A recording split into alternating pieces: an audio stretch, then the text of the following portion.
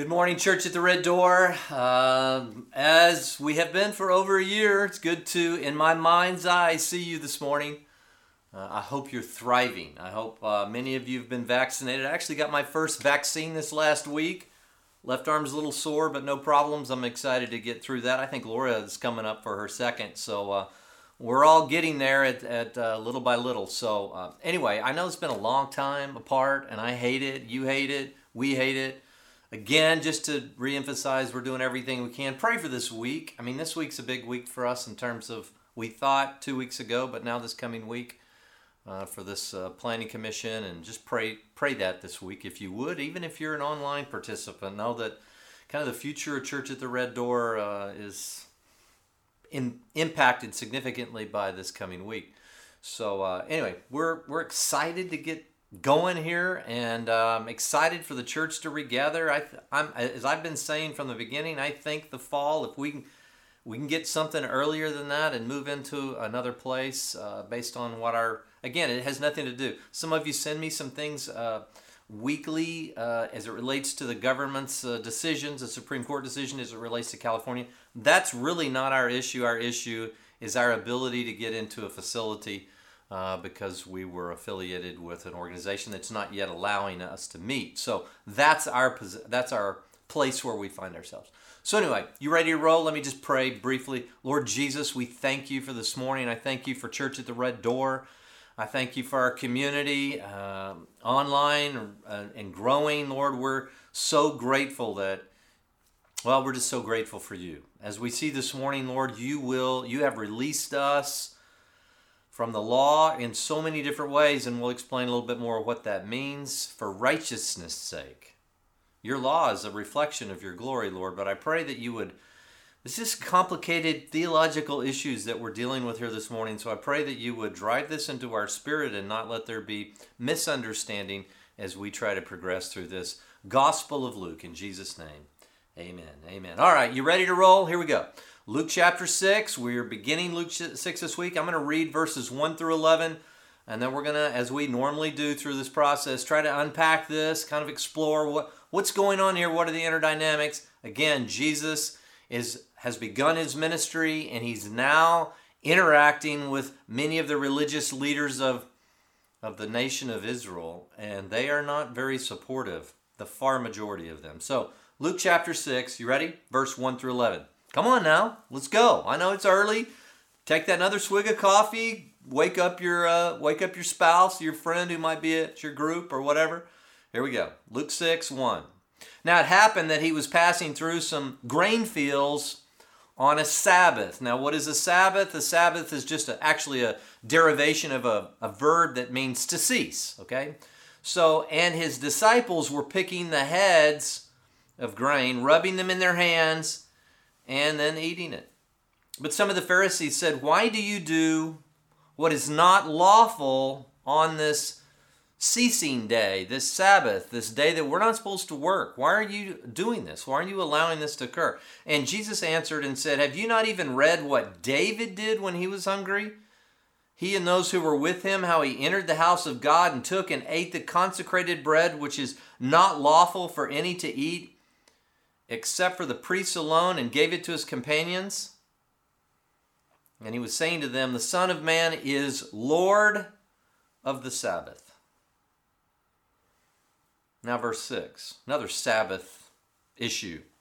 On another Sabbath he entered the synagogue and was teaching, and there was a man whose right hand was withered. And the scribes and the Pharisees were watching him closely, we see that often, to see if he healed on the Sabbath, so that they might find reason to accuse him. So we know why they were there. They were looking for evidence to get to the ultimate place, which was what was already in their heart. We got to get rid of this guy. And the Sabbath law they viewed as being the moment in which they could accuse him on the law.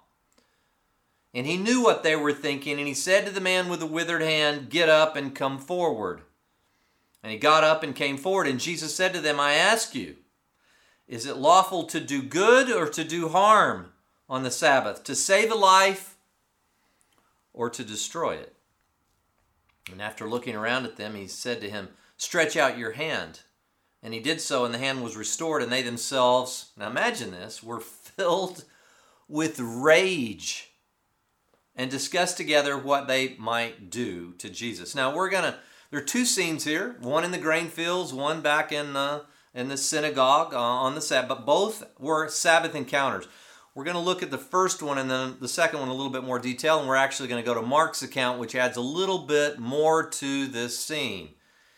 And I think hopefully we'll come out of this on the other side and have an ability to kind of understand what was going on and how it will apply to our lives here in the 21st century. It's very relevant. This is not just something that happened, well, we're not under the law anymore, and we know that they were. It's much deeper than that, and I hope that we can get through this. I've entitled the message this morning, Missing the Point Badly, but equally it could have been, and again, I use the renowned, he's since passed, but Christopher Hitchens in his book, God is Not Great. Of course, I scribbled out not. God is great. But anyway, thank goodness I got 30% off on my book. But anyway, his subtitle is How Religion Poisons Everything. How Religion Poisons Everything. And I'll be honest with you, at times, I think that's exactly right. Religion, again, we've defined it before. I had heard it said once, and now I've claimed it for my own. Religion is man's attempt to get to God, and then, of course, Jesus was then God's attempt to get to man. But religion can poison things, and in this very case, it's poisoning it badly. They are missing the point badly, and Jesus confronts them on it. And so we've got to try to figure out, well, first of all, what was the Sabbath? Well, in Mark's account, and I believe it's Mark chapter 2, Jesus had said, look, the Sabbath was created for man. Man wasn't created to live into a Sabbath. In other words, the very purpose of ceasing was for the thriving, the beauty, to try to give rest to men. Now, you've got to understand this is significant because, let me just ask you a question. Have you ever thought about, we just take it for granted in Western culture. Boy, what is it? It's TGIF. There was a whole chain of restaurants. TGIF. Thank God it's Friday. Why? Because the weekend's coming. Do you realize that the weekend is derived out of God's law to Moses? Now you say, well, I'm sure there were many other cultures that had embraced a day off. Absolutely not. In fact, let me read from John Dixon's book here, and listen to what he says. He says this. He says, these were also considered unlucky days. What's he talking about? He was talking about, well, in Greco-Roman world, there were days that they kind of took off in some ways, but they were considered unlucky days. It had nothing to do with rest and recuperation. There were a few days occasionally in the calendar that were taken off, but by and large, here's what he says, they had nothing to do with promoting rest and recuperation. As much as it galls some historians to concede, it really does look like those ancient Jews invented the tradition of a weekend off for everybody. And of course, he goes on to say, for the theologically minded, which is us, obviously, I should, of course, say that God invented it. The authoritative Anchor Bible Dictionary acknowledges this. Listen, in spite of all the extensive efforts of more than a century of study in extra-Israelite Sabbath origins, it's still shrouded in mystery. No hypothesis commands the respect of a scholarly consensus. Every hypothesis or combination of hypotheses has insurmountable problems. The quest for the origin of a Sabbath outside of the Old Testament cannot be pronounced to have been successful. In other words, where did we get the Sabbath? Where did we get this idea of the weekend? I mean, we all celebrate it, and we assume that it was always kind of the fabric of human society. In fact, if you go back to, well, let's talk about the first few commandments. There were the first 3 commandments that related, I'm talking about the 10 commandments, that related specifically to God. You should have no other gods before me. Okay? Don't create any image. And then also, thirdly, then we have this picture of, well, don't misuse my name. Those were the first 3. And then we have the 4th, and it's Sabbath related.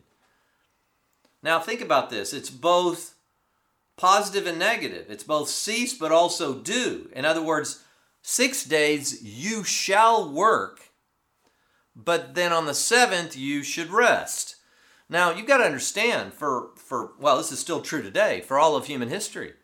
The wealthy, those that were in power, did everything they could not to work. That's still the case. Anything we can do not to work. And the Bible gives us a real definitive place that you should work. Now, I say even today, in fact, if you look at the consequences of not working, people die earlier when they're not involved in community. Some kind of participation. Now, it doesn't necessarily mean you have to come in and punch your card until you breathe your last. Obviously, there's nothing wrong with retirement in terms of your primary vocation in your life.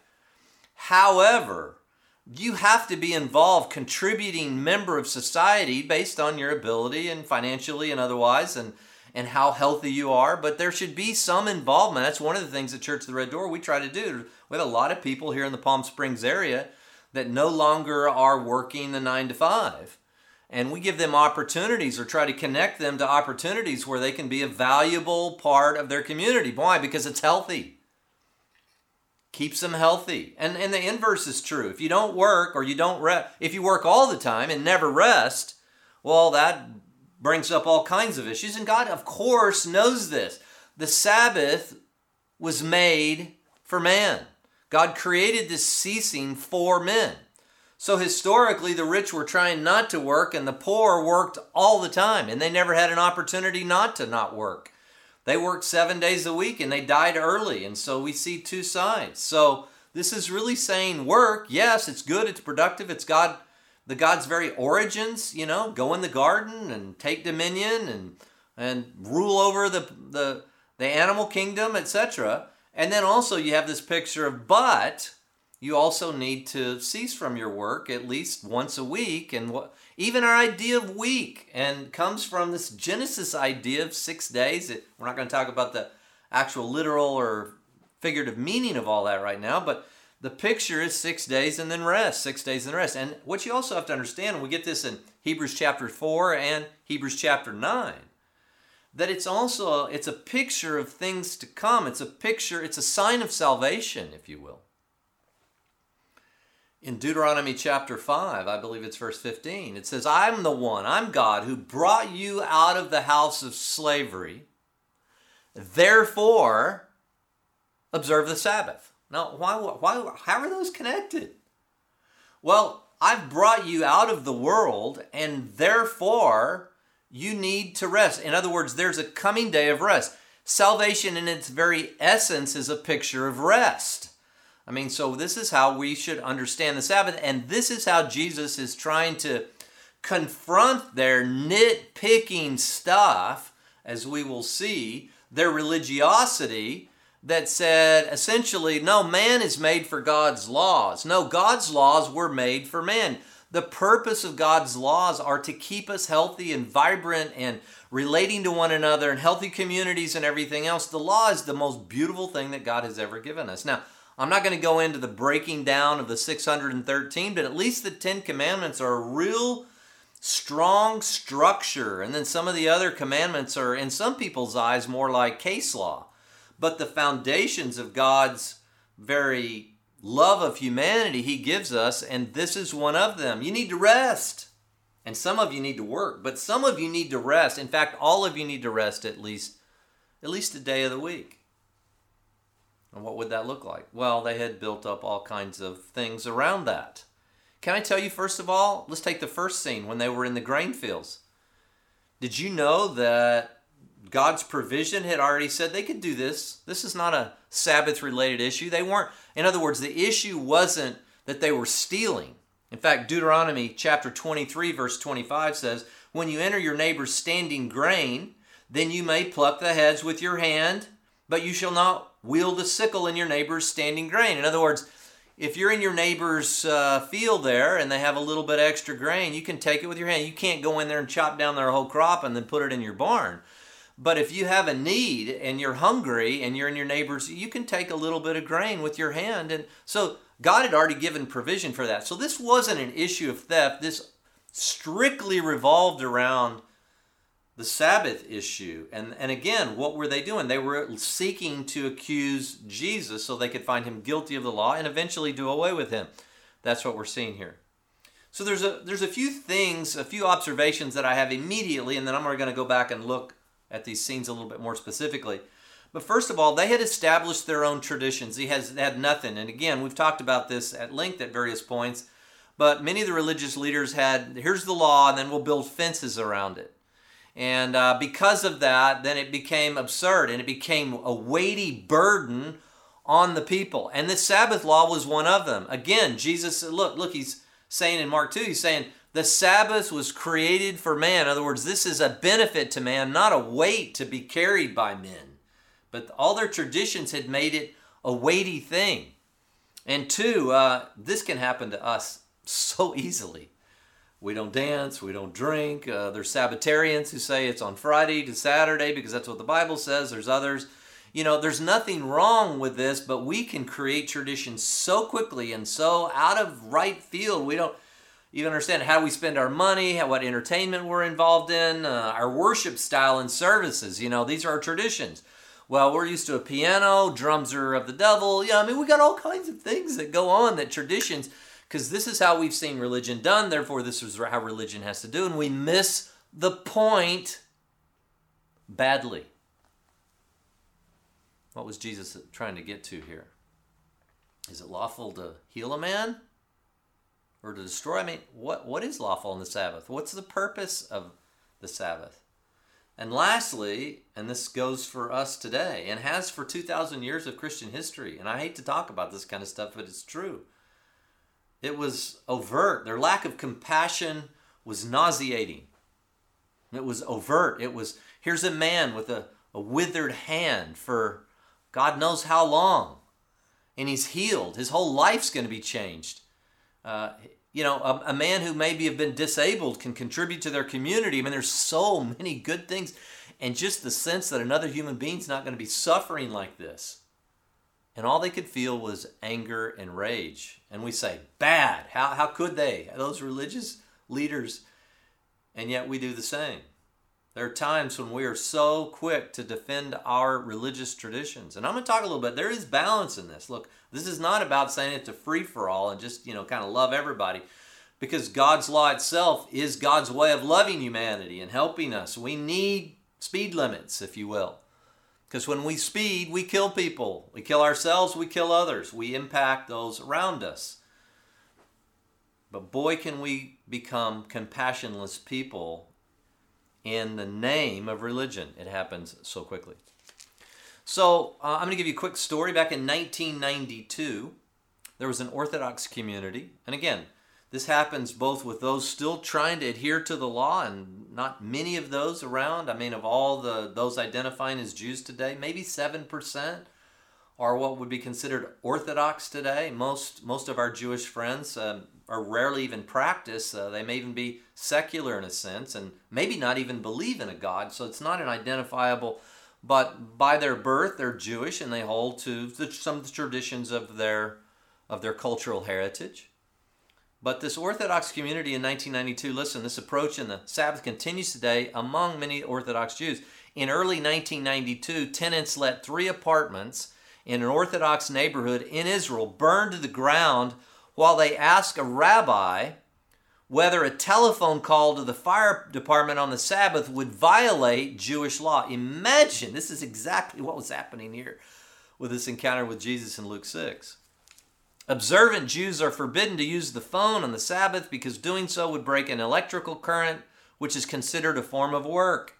In the half hour it took the rabbi to decide yes, the fire spread to 2 neighboring apartments. Now, you say, well, that's absurd. Well, so is this encounter in Luke 6. It's absolutely absurd. But before we just pile on to Jews of our day or the religious Jews that lived during the time of Jesus, we have to turn the same microscope on the Christian community for the last 2,000 years. In the name of Christ, some of the most incredible atrocities have occurred, not the least of which were the Inquisitions. Imagine the torture and the things that went along with those who, if you didn't confess, then we're going to torture you. In the name of religion, in the name of Jesus, in the name of really? Are you out of your minds? Are you missing the point so badly it's beyond our comprehension? Yes. But we're all subject to that. I wish we weren't, but we are all subject to allowing religions, traditions, religious traditions to define and shape our lives, our traditions. Now, the intent of the law is simple, and we'll see that before we close here. But we can miss the point as they miss the point. So it's not just 2,000 years ago they were missing the point. We too are guilty often of missing the point. So the question is, how does this happen? How can these things, how can we drift so far from the intent and the meaning of God's moral direction for us? How can we happen? Well, Jeremiah 17, verse 9, clearly says, well, the heart, it's more deceitful than everything else, and it's desperately sick. Who can understand the heart? Boy, we are a mixed bag. We love the wrong things. There's a long process by which the Holy Spirit begins to do a deep, penetrating work for us. Even for those who are already part of the family, who've already given their lives to Christ, we still and often love the wrong things. And sometimes we love our religious traditions above loving people. We have to be cautious. I'm going to read something to you here from Proverbs chapter 7. And I'm going to strategically leave out one of the verses as we go along, and I'm going to come back and fill it in. For at the window of my house is about a young man looking out and seeing a prostitute. Okay? Oh, we don't talk about that. Yes, we do, because the Bible talks about it. For at the window of my house I looked out through the lattice, and I saw among the naive and discerned among the youths a young man lacking sense, passing through the street near her corner, and he takes the way to her house in the twilight, in the evening, in the middle of the night, and in the darkness. And behold, a woman comes to meet him, dressed as a harlot and cunning of heart. She's boisterous and rebellious. Now, notice, and her feet do not remain at home. She's now in the streets, now in the squares, and lurks by every corner. And so she seizes him and kisses him, and with a brazen face. Therefore I have come out to meet you, to seek your presence earnestly, and I have found you. I've spread my couch with coverings and with colored linens of Egypt. I've sprinkled my bed with myrrh, aloes, and cinnamon. Come, let us drink our fill of love until morning. Let us delight ourselves with caresses. For my husband, well, he's not at home. He's gone on a long journey. He's taken a bag of money with him, and at full moon he will come home. And with her many persuasions, she entices him, and with flattering lips, she seduces him. Suddenly he follows her as an ox goes to the slaughter, as one in fetters to the discipline of a fool. Until an arrow pierces through his liver, as a bird hastens to the snare, so he does not know that it will cost him his life. Now therefore, my sons, listen to me and pay attention to the words of my mouth. Do not let your heart turn aside to her ways. What are her ways? Seductive and arrogant. She's not willing to stay at home. She's boisterous. Do not stray into her paths, for many are the victims she has cast down. Numerous are her slain. Her house is the way to Sheol, descending to the chambers of death. So this is an amazing picture. It conjures up images. You can just see it. I picture being in the island of Spain, Mallorca. I've been many times, and there's these little narrow streets that have cobblestones, and you can kind of look, and I stay it's like 3 or 4 stories high, and I can look down and sit out and watch the people walking through the square. And as it begins to get a little bit more dark, and fewer and fewer people come, and then occasionally you'll just see one, and once it's kind of dark, you can still see a few street lights, and I imagine in my mind this conjures up a young man kind of walking through the streets, and I can see this harlot over here. There's my victim. And you can see it all playing out. And that's how I picture this scene. And he's going to his death. Does that mean spiritually or literally? Because her husband's going to find out and try to go after him. I don't know all what that means, but I think for us, certainly there's a spiritual application. I mean, this kills your soul. These kinds of activities kill your soul. It's difficult. Now, why would I bring this up in the context of the law and how desperately sick we are? Because I told you I was going to leave out one verse, and I'm going to go back to verse 14. 13 and 14. So she seizes him and kisses him with a brazen face, and she says to him, now catch this, I was due to offer peace offerings. Today I have paid my vows. Can you see that? I mean, she considered herself a religious person. And yet the corresponding life, I mean, they were a million miles apart. Just like these religious Jews in the time of Jesus. We're the godly ones. We love the God of Abraham, Isaac, and Jacob. We know he's revealed his character to us, and yet we want to kill him. We're looking to seize him. They felt emboldened by their traditions. They thought they were the good guys, and he was the bad guy. She thinks here, she says, I'm the good person. I paid my vows. Today's the day I'm going to do it. Right in the midst of something that is so contrary to the heart of God that it seems wildly hypocritical. Are there areas in our lives that are that hypocritical? Trapp says this in commentating about, giving some commentary on verse 14 about this harlot. She pretends to her filthy practices. So did King Edward IV's holy whore, as he used to call her, that came to him out of a nunnery when he used to call for her. I mean, this is the human condition. We want to do what we're going to do. We want to live the life we want to live, and yet we're not afraid of sprinkling some religion on it or even using religion to oppress, to inflict pain, and certainly not to celebrate life-giving things to humanity around us. We are truly, as Jeremiah had seen, desperately sick. So number one, we're desperately sick. That's how these things happen. Number two, we love to judge and be in charge of other people. Control other people. We love power. Galatians 4, Paul is chastising this new church here in this Galatian region. And this church was constantly tempted to return to the structured laws and traditions of the past. And there's some strange comfort in this. But listen to what he says. Verse 9. But now that you have come to know God, okay, he's talking to the church here in Galatia, or rather be known by God, how is it that you turn back to the weak and worthless elemental things to which you desire to be enslaved all over again? You observe days and months and seasons and years, and I fear for you that perhaps I have labored over you in vain. I beg of you, brothers, become as I am, for I also have become as you are. You've done me no wrong. You know that it was because of a bodily illness that I preached the gospel to you the first time, and that which was a trial to you in my bodily condition you did not despise or loathe, and that sense of blessing you guys used to have. For I bear witness that if possible, will you'd have plucked out your eyes and given them to me. So have I become your enemy by telling you the truth? So they, the religious Jews of the day that were trying to pull them back into the traditions and the constraints, they eagerly seek you, but not commendably. They wish to shut you out so that you will seek them. But it's good always to be eagerly sought in a commendable manner, and not only when I am present with you.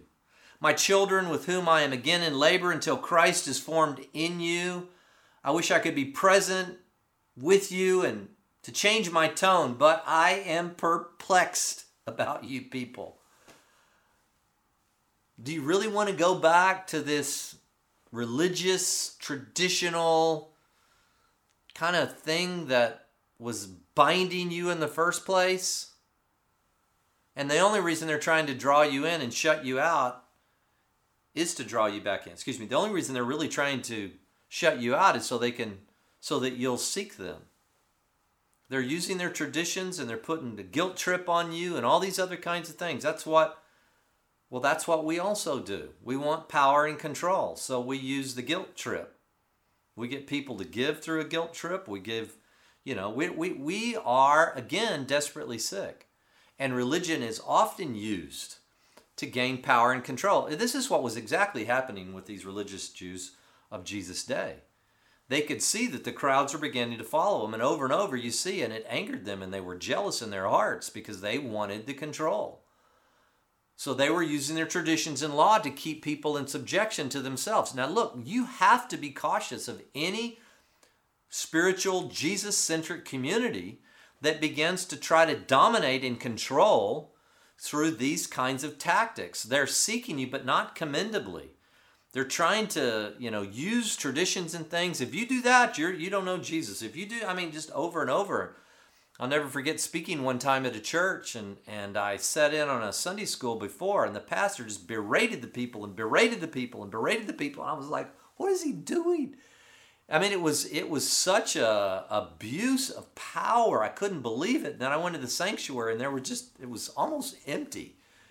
That's probably because I was speaking, but it was almost empty. And I looked around, the few people that were there just looked so beaten up. Boy, our traditions can grab hold of us when we think we're doing God's business, and we are actually finding ourselves, as they did, not loving life and thriving of life. Thirdly, we love the feeling of exclusivity that is often, again, sometimes money-driven, but Luke 16, 14, and 15. Now the Pharisees, now we're trying to get into their psyche, they were lovers of money, and they were listening to these things and scoffing at him. And he said to them, you are those who justify yourselves in the sight of men, but God knows your hearts, and that which is highly esteemed among men, well, it's detestable in the eyes of God. They were wrongly motivated. Not only was their heart sick, they wanted to control, but they were also, many of them, lovers of money. And so again, they wanted control so that they wouldn't lose their idol, and their idol in this place was a place of exclusivity that was purchased for them, highly esteemed among men, purchased for them through the almighty dollar. Well, not dollar for them, but dollar for us. And then lastly, we love forms of religion without the corresponding power of relationship. It just is. It keeps us large and in charge. And Paul had warned Timothy about this. Religion's going to creep in. Listen to what he says in 2 Timothy 3, verses 1 through 5. Realize this, that in the last days, difficult times are going to come. Men are going to be lovers of self, lovers of money, boastful, arrogant, revilers, disobedient to parents, ungrateful, unholy, unloving, irreconcilable, malicious gossips, without self-control, brutals, haters of good, treacherous, reckless, conceited, lovers of pleasure rather than lovers of God. Boy, you want to talk about get a list of things. I don't want to be any of those, but guess what? Verse 5 says, holding to a form of godliness, but they've denied the very power of it. And it says, avoid such men as these. Paul's telling Timothy, you have to avoid this crowd. They're going to look like the good guys, but deep down, they are selfishly motivated. They are driven not by life, but by their control. Watch out. Do you know how many people have come into a place of maybe a faith community, and then they see this and they are scarred for life, and they said, if this is Christianity, I don't want any part of it? Boy, we have to be so cautious. Are you motivated? Are you holding more tenaciously to your traditions? I'm not talking about the core moral law of God's directives, because that is freeing and liberating, again, like a speed limit.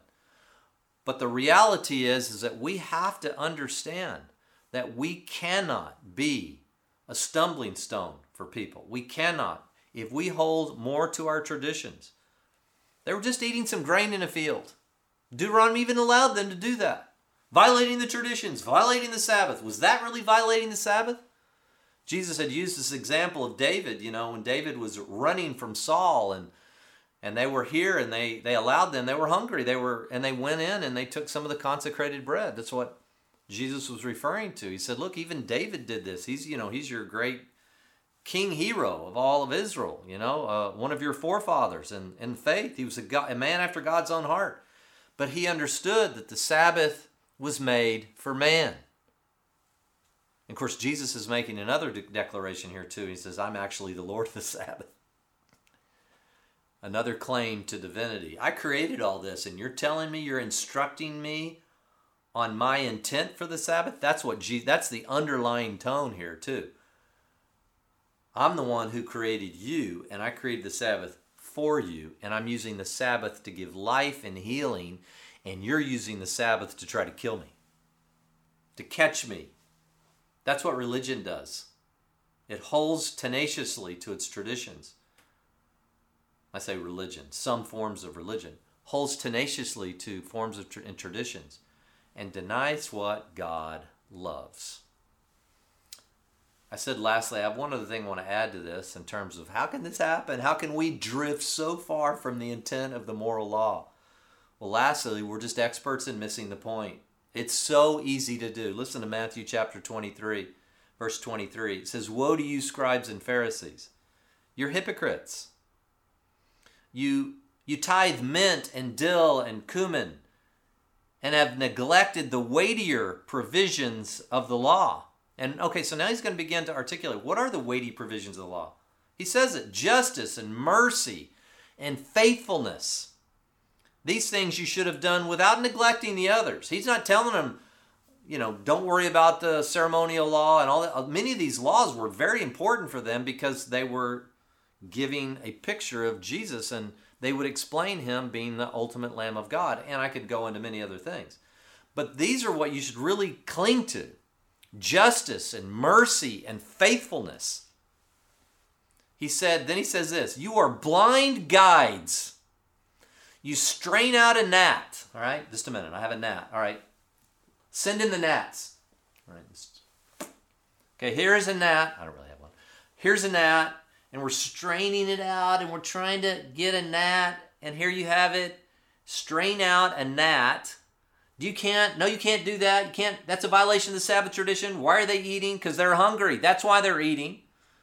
Why are you healing that man's hand? Because he's in pain. He's suffering. His family can't have a job. I mean, of course, that's why I'm bringing life and love and mercy and faithfulness and compassion to my creation. No. You're violating the Sabbath. Here's that straining out a gnat. He said, "You strain out a gnat." I'm sorry, this is the best I've got. I asked Laura, "Do we have any camels?" And you swallow a camel. You're swallowing a camel. You're straining out a gnat, and then the very thing, I'm going to strain this out and then I'll eat it. But then you swallow a camel. This is not a camel, but it's the closest I could get.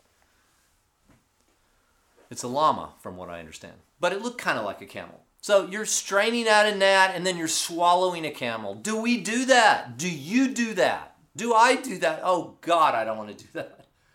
I want to have compassion. Anything that gives life and liberty and freedom and the fullness of life to people. I want to be a participant in that. While all the time balancing and understanding, yes, there are speed limits. I'm never going to preach that you can do anything you want, sexually or otherwise. Just do what you feel because it gives you life and liberty, because I believe that when God says don't do something, it's for our benefit. But I cannot then establish, frames of mind. I don't hang out with those people. I don't spend any time with those people. I'm straining out a gnat because my traditions say that we don't dance and we don't drink and we don't hang around with people who do that. That would be straining out a gnat and swallowing a camel of compassion. Do those people need Jesus? Yes, they do. Do I have to hang out with them to preach the gospel? Yeah. Church at the Red Door will always be a missional community. We will always have people hanging out with other people who will be accused of just like Jesus would be. If we're doing our job, we're going to be so engaged in our community, offering life and mercy and the grace of God, offering that message, and our compassionate concern about their lives. It was a horror show when AIDS came down all those years ago. Not many people, some people still dying, it's still an issue. But when AIDS came down and the church turned and said, "See, there's what you get. That's what you get." But many did not do that. Many were on the front line and said, "We will serve this community and show them the love and the mercy of God." But it just strikes me, is there anything in my heart that would not be driven by mercy and love and kindness, faithfulness, and celebrate at life-giving, healings and when people are fed? And I think you get the point. Look, folks, in the end, here's the problem. We're fearful of following the voice of the Lord. Or we haven't even experienced it. You have to listen to the voice of the Lord. He's going to lead you into places that, can I do that as a Christian? I mean, this is Jesus. We have to be led by the Lord's voice. He will send us to places that some in the Christian tradition and religion would say, you can't be there, you can't do that, you can't hang out with those people because of traditions or their own sense of being right and wrong. It's more comfortable to hold to meaningless traditions. It just gives us some, well, it's like the harlot in Proverbs 7. She felt some real comfort and balance in her life. You know, it helped her conscience, I guess. I mean, here she was committing adultery, and then she's going to go pay her vows. Somehow it balances out, helps her get up in the morning. Well, I paid my vows. We have to be cautious. And lastly, we have to understand self-congratulatory, sometimes we can become, regarding our religious practices, and often avoid the refining work of the Holy Spirit. In other words, religion is a nice hiding place. The Holy Spirit's always wanting to change our heart, make us more loving and compassionate towards our fellow man, towards God, towards, and what happens, the Spirit does that deep and abiding work, but when we become so self-congratulatory that it's more about our traditions and upholding our traditions and not mixing with any evil. Of course, God doesn't want you to mix with evil, but we have to mix with evil to give the message.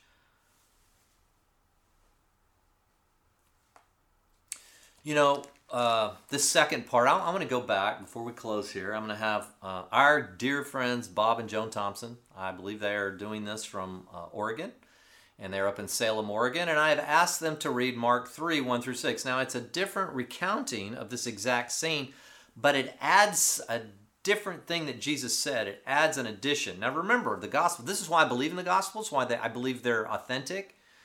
Because if I'm describing an event that occurred and I said, well, Ted told Fred that, they were going to go play golf at 9:30 and then afterwards they were going to have lunch. And then he gives something and he said, well, Ted told Fred that they were going to play golf. Well, he didn't say anything about lunch. This must be not authentic. Well, that's just natural. We don't mention everything. And so here in Luke's account, he talks about exactly what Jesus said. But here Mark adds a dimension of something else that Jesus said during this time of this encounter. And so, Thompsons, we love you all the way from Oregon. Would you please read Mark chapter 3, 1 through 6? Hello, Church at the Red Door. We're the Thompsons. I'm Bob. And I'm Joan. And we're in Salem, Oregon today, where it's a beautiful sunny day, but we still miss the desert. We miss all of you. And we look forward to the day we're all back together again. But for today, we're pleased to be able to read the scripture. It comes from the book of Mark, chapter 3, verses 1 through 6.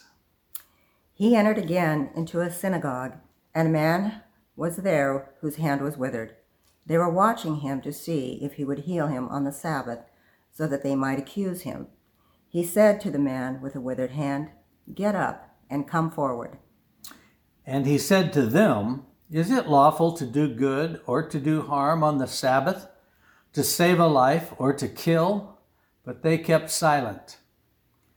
After looking around at them with anger, grieved at their hardness of heart, he said to the man, "Stretch out your hand." And he stretched it out, and his hand was restored. The Pharisees went out and immediately began conspiring with the Herodians against Jesus, as to how they might destroy him. That's the reading from Mark chapter 3, verses 1 through 6. Back to you, Jeff. So did you catch that? Especially here in verse 5? It adds this new thing because we didn't get this in Luke's account. But it said, in looking around at them with anger, he was grieved at their religious shell, their hardness of their heart, hiding in religion.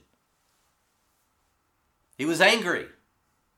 Is God angry? Why does God get angry? Because he's offended, because he's, his big ego, and if things don't go his way, he stomps around. No, God is angry because his creation suffers. He's angry that they're so hard of heart that they're going to suffer. They'll reject him. And in rejecting him, they'll reject the God of Abraham, Isaac, and Jacob himself. He's angry at that. He's angry at the hardness of their heart. You say, well, does God change from Old Testament to New? Well, no. God's always cared and loved the right things. Hosea 6:6, I delight in loyalty rather than sacrifice. This would be the harlot in Proverbs chapter 7. That was part of the ceremonial law. And in the knowledge of God rather than in burnt offerings. God, even in the Old Testament, is saying, this is what I delight in. I delight in loyalty. I don't sacrifice. He's the one that told him to sacrifice, but there was a different purpose for it.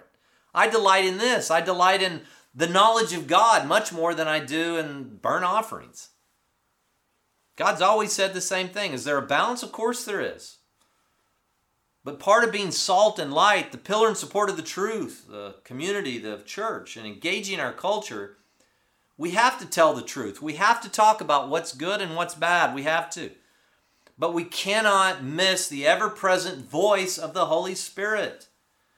When we're attentive to this voice, we will be well balanced.